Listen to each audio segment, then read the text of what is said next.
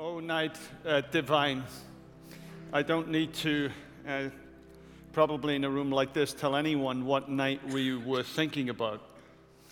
But you know, not every night is as divine or as angelic as that one. Take a night, for example, in the year 2000, in a suburb of Rochester, New York, where a man by the name of Peter Levenheim was out walking his dog.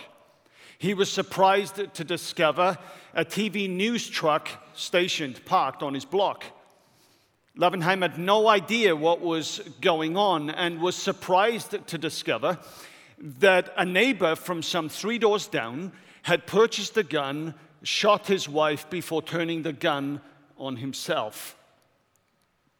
Levenheim was basically horrified. He heard that the 2 young children of the couple had escaped from the house, screaming into the night. Levenheim was shocked.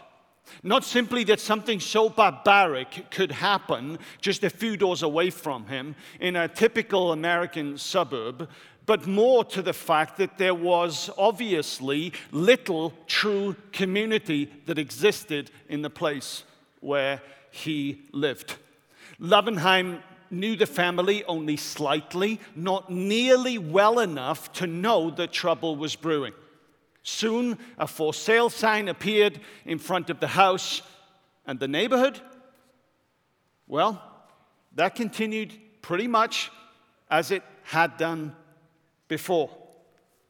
Levenheim would write, "A family had vanished, and yet the impact on our neighborhood was only slight." He wrote those words in a book he penned about the experience called In the Neighborhood. And in that book, Levenheim asked himself, how could this be? Did I live in a community or in a house on a street surrounded by people who lived entirely separate lives? You see, the people on the street were professionals. The couple that died were physicians. People Levenheim declared to prized their privacy. And that was part of the problem. And Levenheim asked himself, what would it take to penetrate the obvious barriers that exist between us? That's a great question for us today, isn't it? Over the last number of weeks as a church, we have asked this question, what will it take for us to celebrate, not just as a church, but as a community, Christmas united? What would it take to penetrate the obvious barriers that exist between us? A number of months ago, I've shared with our congregation that I sensed the Lord giving a word to me where he said, Craig, the America after the election will be much more divided than the America before it. So that question, what would it take to penetrate the obvious barriers that exist between us? Do we live in communities or do we live in a collection of isolated houses? You see, between 1974 and 1998, the frequency with which Americans spent a social evening with their neighbors shrunk by over 1/3. Robert Putnam, in a groundbreaking work entitled Bowling Alone, discovered that the decline actually started some 2 decades earlier, so that in the early 2000s, the connections that existed in neighborhoods were actually over half of what they used to be in the 1950s. And so Levenheim, in response to this, did what any typical American living in a suburb would do. He approached his neighbors and asked, could I sleep over? Seriously, that's exactly what he did. He went to each of the 36 neighbors on his block and he asked them, could I spend the night with you and the following day just so that I could get to know you and you could get to know me. Levenheim is the example of an author who sleeps over in order to be known. If we think about it, a similar situation existed over 2,000 years ago when God surveyed the scene on earth and noted how violence and isolation had impacted every nation, every race, every culture. He surveyed that human neighborhood and he saw that it was as fractured then as it is right now, with people separated from God, their creator, but also alienated from the people they live among. Even alienated from the people they live with. And so God decided to do what no one ever expected a divine being to do. God decided to sleep over. That's the wonder of Christmas. The first gospel, the Gospel of Matthew, tells us of God's sleepover through focusing on the story of a young man by the name of Joseph. And Joseph was engaged to a lady by the name of Mary. And one day, Mary came to Joseph and said, "Joseph, I'm pregnant." I would love to have been a fly on the wall with this conversation. "Joseph," she said, "before you start thinking anything, God came to me and he told me that I'm pregnant, not because I have voluntarily given up my virginity to someone, but because the Holy Spirit has birthed in me and tasked me to carry the Christ into the world." Joseph was a little puzzled by this. The text tells us that Mary goes off and visits Elizabeth, and Joseph is now on his own in his home, figuring out, what on earth do I do with a story like this? And it's into his home one night that an angel pays a visit and decides to sleep over and says these words, "Joseph, son of David, do not be afraid to take Mary home as your wife, because what is conceived in her is from the Holy Spirit. She will give birth to a son, and you are to give him the name Jesus, because he will save his people from their sins."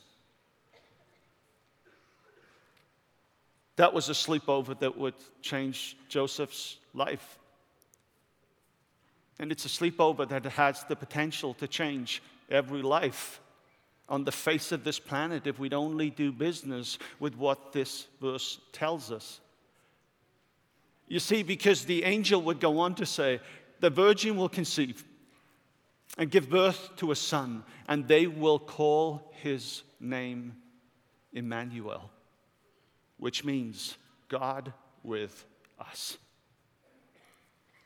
Peter Levenheim recorded his story, his journey, in the book I'm holding in my hand here, a book called In the Neighborhood. A search for community on an American street, one sleepover at a time.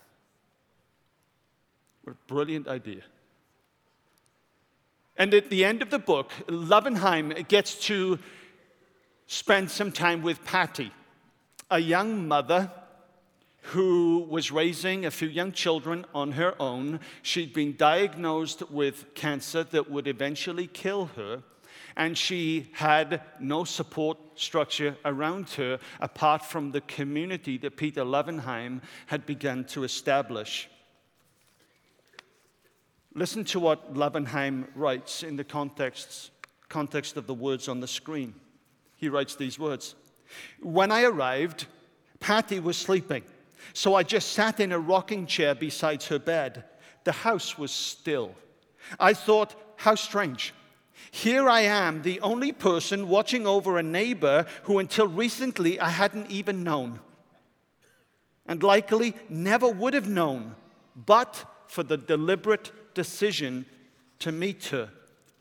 Levenheim would go on a few pages later and say these words, "In all, I had contact in one way or another with nearly half of the 36 households on my street. Most neighbors, I'd learned, wanted more or less the same thing: to live among others with a sense of common humanity expressed through a willingness to know and to be known. Isn't that what most of us want? Isn't this part of the joy of Christmas, that we get to spend time with family? Why do we enjoy it so much? Because deep built, ingrained into each and every one of us, is this desire to know and be known. And the wonder, the miracle of the Christmas story is that God wants to be known. He wants you to know him. The wonder of the Christmas story is that the solution to the barriers that exist between us and God, between us and each other, is none other than to welcome not just an angel in a home for a sleepover, but God himself, not just into our world, not just into our town, not even into our home, but into our hearts. You see, the wonder of Christmas is not that God wants to sleep over.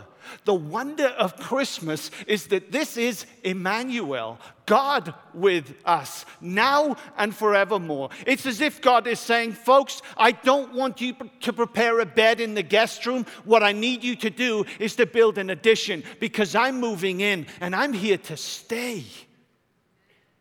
That's the wonder of Christmas. God is here, Emmanuel, God with us, now and forevermore.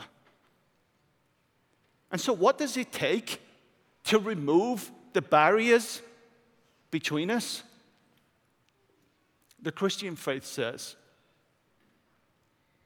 it takes the willingness to open the doors of our homes to other people.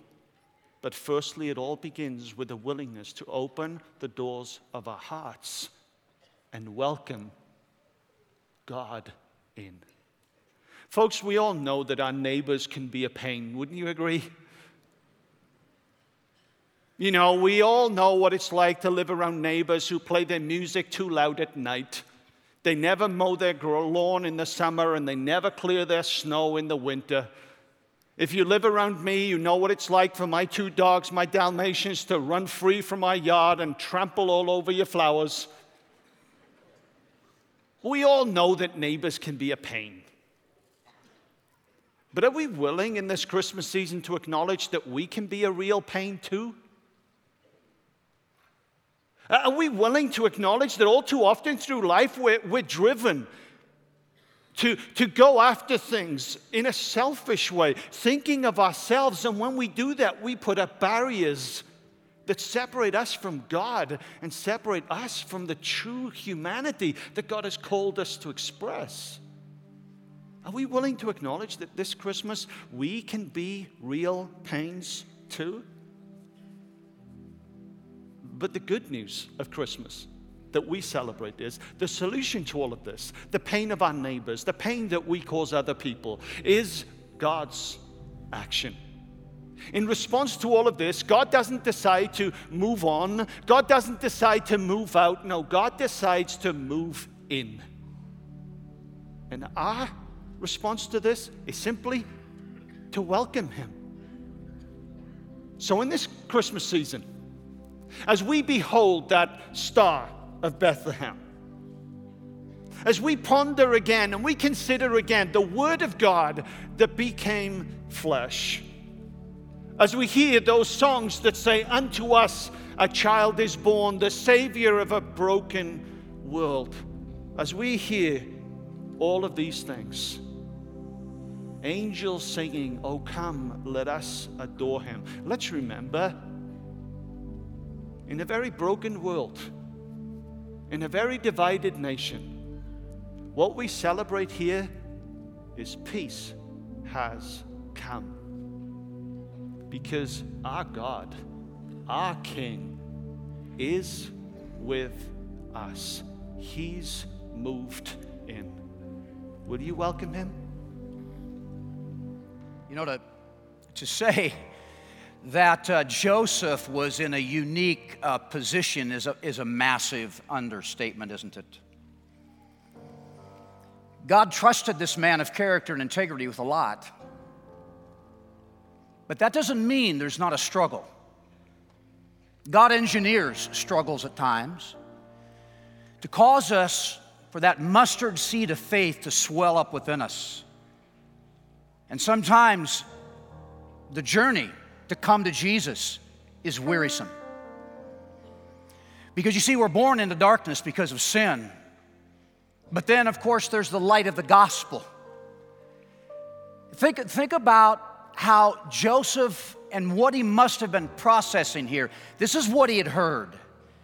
The love of your life, the one that you want to spend the rest of your life with, is pregnant, and you weren't part of it. Think about the human side, the emotional side. He must have stepped back and taken a deep breath, and maybe he wondered and thought among himself, wow, this is from God, but I don't think I quite understand it, but I'm going to believe it and I'm going to embrace it. She's pregnant by the Holy Spirit. And then think about the fact that he also was going to become the earthly parent of Jesus. The attachment that he must have had, the joy he must have had in watching him grow up, but knowing the baby was destined to grow up to die. That his connection with his son, that his son, his earthly son, even though he was a son of God, would one day be crucified. Because that was the purpose of why Jesus came. He came to take your place and my place. He came to redeem us, to ransom us, so you could leave this place today different. Yeah, that's unusual. But it's just how God operates. It doesn't always make sense. Why wasn't it what God just said, go join a church, get baptized, and that'll be enough, and when you die, we'll celebrate? He said, no, there has to be an answer for sin. And it has to be my son, because he's the perfect, unblemished Lamb of God, and he will shed his blood for you. The treasure of heaven, the jewel of glory, stepped out of heaven into our world to say, I have a plan that's better than yours, larger than yours, for eternity and for here and now, and you don't have to leave this place the way you came in. It says in verse 20 here that Joseph considered these things. I'll bet you he did. As you're considering right now, what will you do? Look at the next word after he considered these things. There it is. Jumping off the pages from our mind to our heart, behold. Behold. That's right here and now, you. God speaking to you, live stream, speaking to you in the box, speaking to you in the gallery, speaking to you behind me, you on this lower floor. Behold. He had a dream. And then he had a decision to make. You see, it's not enough just to gather the information. God does things in a strategic way. He sets us up to hear truth. He sets our hearts up, our minds up, the melody of the music, the surround sound, the talent, the gifting, the lyric, and the word all comes together for God to say, now is the acceptable time. Today is the day of your salvation, not tomorrow. Yesterday you had a chance, but because I'm good and I'm faithful and I will pursue you like the hounds of hell, because I want you to know my son, but I will not force you, I will not make you. As Joseph had to, by faith, embrace something that was difficult and challenging, and he did, because it says right here in verse 24, and when he woke up from his sleep, he did as the angel of the Lord commanded. He obeyed God.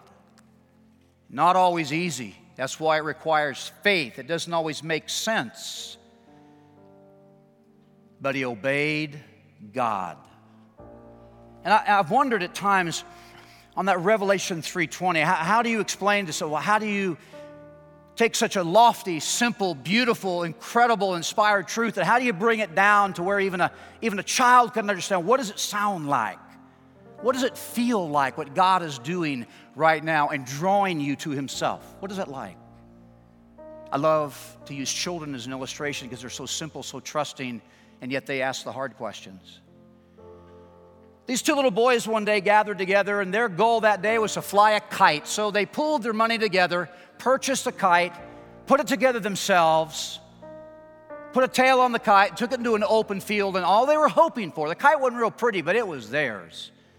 And all they were hoping for was just a little gust of wind to give it lift so that it would fly. They wanted to fly their kite. And sure enough, after a while of struggle, like a little wounded butterfly, finally the kite birthed wings and took off. And it began to soar farther and farther and farther towards the heavens. And then finally, it took off and went so far, the boys couldn't see it. A man came walking by and thought he was going to have some fun at the expense of the kids. And so he said, boys, what you doing? They said, well, we're flying a kite. He said, well, I don't see a kite. Do you see a kite? I don't see a kite. Well, son, if I can't see a kite, you can't see a kite. Are you sure it's up there? He said, yes, sir. He said, you know, mister, he said, you can't see it, I can't see it, but I know my kite is up there because even though I can't see it, I can still feel its tug. And that's what God does, is He tugs at your heart through circumstances. He tugs at your heart by the Holy Spirit of God to say, come on in, come to the cross, trust my Son. Step out with that, even that little mustard seed of broken, weary, dark, and come into the light of not a perfect life till you get to heaven, but a changed life between now and then. Of forgiveness, of peace, purpose, and a reason to want to wake up tomorrow. Can we all pray together, please, as every head is bowed for a moment, please, and our eyes are closed. And what I'd like to do is just guide you towards Him. Because right now, God in heaven is tugging. He's been tugging. And we know the steadfast love of the Lord never ceases. Time after time after time, chance after chance, today, right now, in this place. Live stream. Listen very carefully. In a moment, I'm just going to verbalize a very simple prayer. It's not my prayer. It's not a preacher's prayer. It's not a church's prayer. It's just an expression of your heart. God hears words, but He also knows the desire and the intent of your heart. And you that are sitting there today or listening, don't do this unless you're serious. This isn't checking some to-do list off. This is turning from our sin, embracing the Christ of the cross that was crucified for you and me, and calling upon Him, because there's no other name given under heaven by which men may be saved but by the name of Jesus. So right now, would you just talk to God? And let me just point you in that direction. Would you pray this to the Father or something like this? Father in heaven, thank you for sending Jesus Christ to die for me on a cross. God, I know I have sinned against you. But for some reason, you loved me so much that Christ Jesus, your Son, left heaven for 33 years, lived on this earth, and then ultimately died on a cross for me. Jesus Christ, I ask you, by faith, the best way I know how right now, save me. I surrender. I yield my life to you, Jesus Christ, here and now. As our heads are bowed just a moment longer and our eyes are closed, one last question I would like to ask you. If you, in faith, stepped out and embraced Christ today, if you said yes to Him the best way you know how, and the intention of your heart was to say yes. If you did that, would you do something right now all over this room? Would you lift your heads up and look at me right now? Just pop your heads up all over this room. In this section, yes. In this section, yes. Up in the gallery right here, just look at me. I can see you. All right, the gallery over here, thank you. Up on the balcony, just look right here at me just for a moment. Thank you. Now let me give you guys a promise that are looking up at me right here. In Romans chapter 10 and verse 13, the Bible, God's inspired, perfect word, he said this: for whosoever, that's you guys in the gallery and the balcony, on this lower floor, watching by live stream, and maybe even behind me, God says, for whosoever shall call, that's just simply prayer, upon the name of the Lord Jesus, the name above every name, the name we've been worshiping today. Now you're connected, and Christmas will take on a whole new meaning, because the Christ of Christmas that died on the cross, was resurrected 3 days later, just entered your life, because the prayer of faith, for whosoever shall call on the name of the Lord shall be rescued and saved. God bless you. You may put your heads down. Church,